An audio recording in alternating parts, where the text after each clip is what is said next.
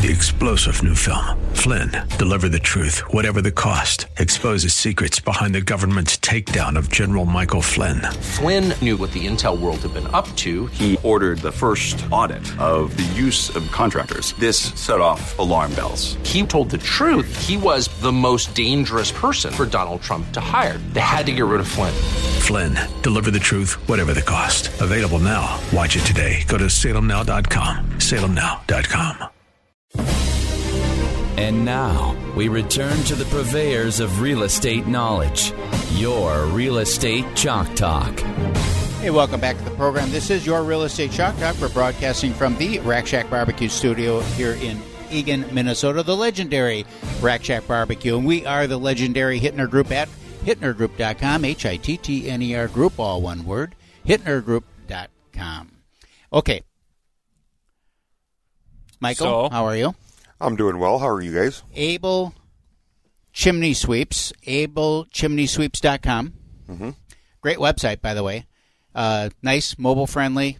Go on that site. You're located in St. Paul, right? That's right. But you serve the entire metropolitan area. That is correct.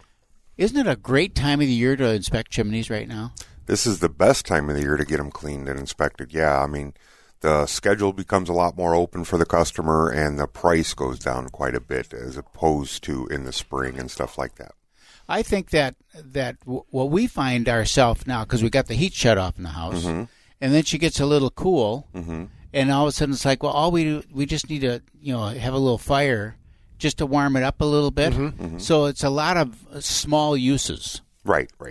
Just throw a couple sticks in, warm it up a little bit, on and off.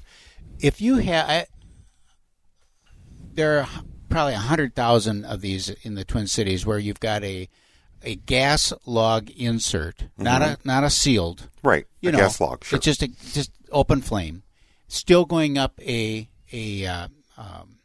traditional chimney. Do they need the same cleaning and maintenance? Not really. No, you don't get as much byproducts of combustion off of those. So tell us what the process is when you get called out for. I want to know a couple things here. First of all, I want to just have an inspection. I bought a house. I think if you have a wood burning fireplace in a house, to have a chimney inspection is really important. Aside from the market situation that we have right now, where we've got a lot of people just foregoing inspections to get the house. They should do it after, but least, or you should because for a couple of reasons. Pretty costly repair if you got one that's bad. And then what is the process that you go out when you do that inspection? Are there different levels of inspections? And just talk us through that. Sure. So usually on an inspection, what we do is we like to do a cleaning at the same time. That way you actually get all the creosote off the flue and everything. And for us personally, we just throw the cleaning in with, no charge, just part of the inspection. And then once it's all cleaned out and you could actually see the condition of the flue system, then you put a camera up there and you actually inspect it for, cracks in the flue tiles or any kind of open holes in the flue system itself. You want everything that fire produces to go outside and not into the chimney cavity of the home, because from there's no telling where it can go. And a lot of times what you'll find is things that you didn't know were causing certain problems or whatever. It's not drafting as well, mm-hmm. or it's always smoked a little bit like that. Well, then you do an inspection, you find out, well, if you just fix this, you'll have a much more pleasant. There's that too. There's that too. Get squirrels and all kinds of stuff. Sure. But you actually can have a more pleasant experience with the fireplace if you get it functioning the way that it's actually intended to function. What kinds of things that would affect the drafting? Well, there's, you've got a flue system, and you could think of the flue system kind of like a straw. And if you've got a straw with a bunch of holes in it, and then you're trying to take a drink of a liquid, you're not going to get all of that liquid. Mm-hmm. It's the same thing with the flue. It's one big straw, and if you've got a bunch of holes in there, instead of pulling everything out from above the fire, all the smoke and creosote and everything, now you're pulling things out of the chimney cavity, so it's not moving. Yeah, absolutely. And then, there's a lot of other things. You'll see customers, they'll put can lights all in their living room right in front of the fireplace, as an example. They've never had that. All of a sudden they do that. Now their fireplace doesn't draft correctly. Well, that's because all of that heat is going up out of the roof or whatever, and it's creating a different flow of air in the home. So there's things like that most people don't know about. So you have any problems at all, just get it looked and inspected. And if you get a good, reputable company, they'll be able to go out there and tell you, okay, this is what's happened, this is what's happened. I get that all the time. It was drafting fine last year, and now all of a sudden it's not. And go out there, well, what did you change? Well, I didn't change anything. Anything at all? Well, yeah, we did this, and we did this, and we did this. Okay, good. I can show you how that affects it, and I can show you a solution for it. There is a solution for it. Yes. Yeah. Okay. AbleChimneySweeps.com is where you want to go. What kind of price point? And if there's multiple chimneys, so I'm thinking of my daughter and son-in-law, they have 2 wood-burning fireplaces in their house. What kind of price range is that to go out and get that all handled? This time of the year, it's about $159. Okay. In the fall, when everybody calls, it's about $229. Got it. You know what I mean? So now is the time, after the burning season is over, with any chimney company, you're going to get a better deal, and you're going to get faster service and stuff like that. So there's an ebb and flow to your business a little bit? Oh, absolutely. Really? Absolutely, okay. Yeah. Because from September through Christmas, that phone never stops ringing. Wow. It hasn't stopped ringing this year at all, period. But it never stops ringing at that time because everybody wants to get their fireplace ready for Christmas. That's the big thing. Oh, yeah. And then after that, it slows down quite a bit, and then you'll get a much better price. Talk about above the roofline repairs and that kind of stuff. What are the things that you look at up there when you go up on the roof to look at that chimney?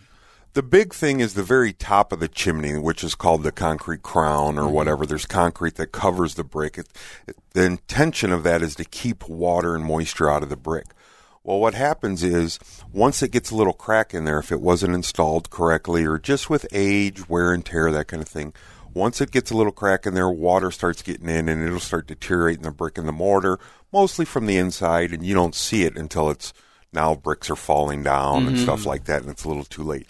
The biggest piece of advice I can give any customer is have it looked at, and then if anything is found, like if there's just a little crack in there, go ahead and repair it now because it's going to save you a much more expensive repair later down the road. And there are good solutions for things that aren't totally deteriorated, and it's not an expensive deal. But it's just if the better you keep up with it, the longer it's going to last. It's more of a preventative maintenance item. That's correct. Okay, so let's talk about cracks. So if I have a small crack, like in the fire brick inside the fireplace, or even a small crack, hairline crack in the flue as it's going up, at what point do you say, okay, that crack is probably not going to affect anything, you don't need to do anything with it, and then there's another point where it's like, we got to make a repair here?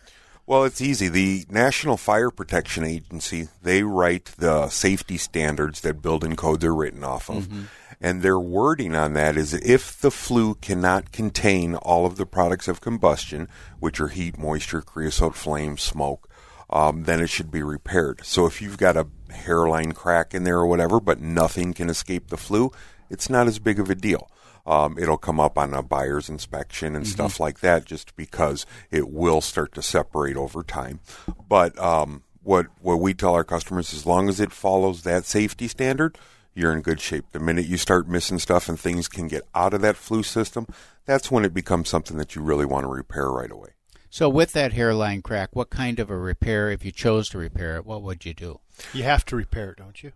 With a hairline crack, if it's just a hairline crack, no, because it's not allowing things to leave the flue. Okay. It's not allowing products of combustion to escape the flue system and getting into the chimney cavity. But let's say there was a gap in there or anything like that. Now, the best thing to do, and really the best solution, is to put in a new liner. So you take out those clay flue tiles, you put in a stainless steel liner, and then that's got a lifetime warranty. Those last forever. Never have to replace them, never have to worry about it, because it's just one continuous piece of metal at that point.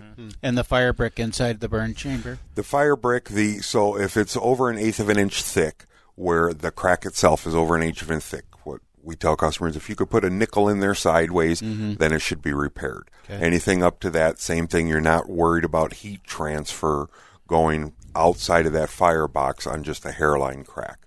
The safety standard is anything over 1/8 of an inch. So do you caulk that with a fire-resistant caulk, or do you chip it out and put new mortar? It depends on what the customer likes. Okay. You know, some customers really want a new brick in there, so you cut out the brick and you put in a new brick in there.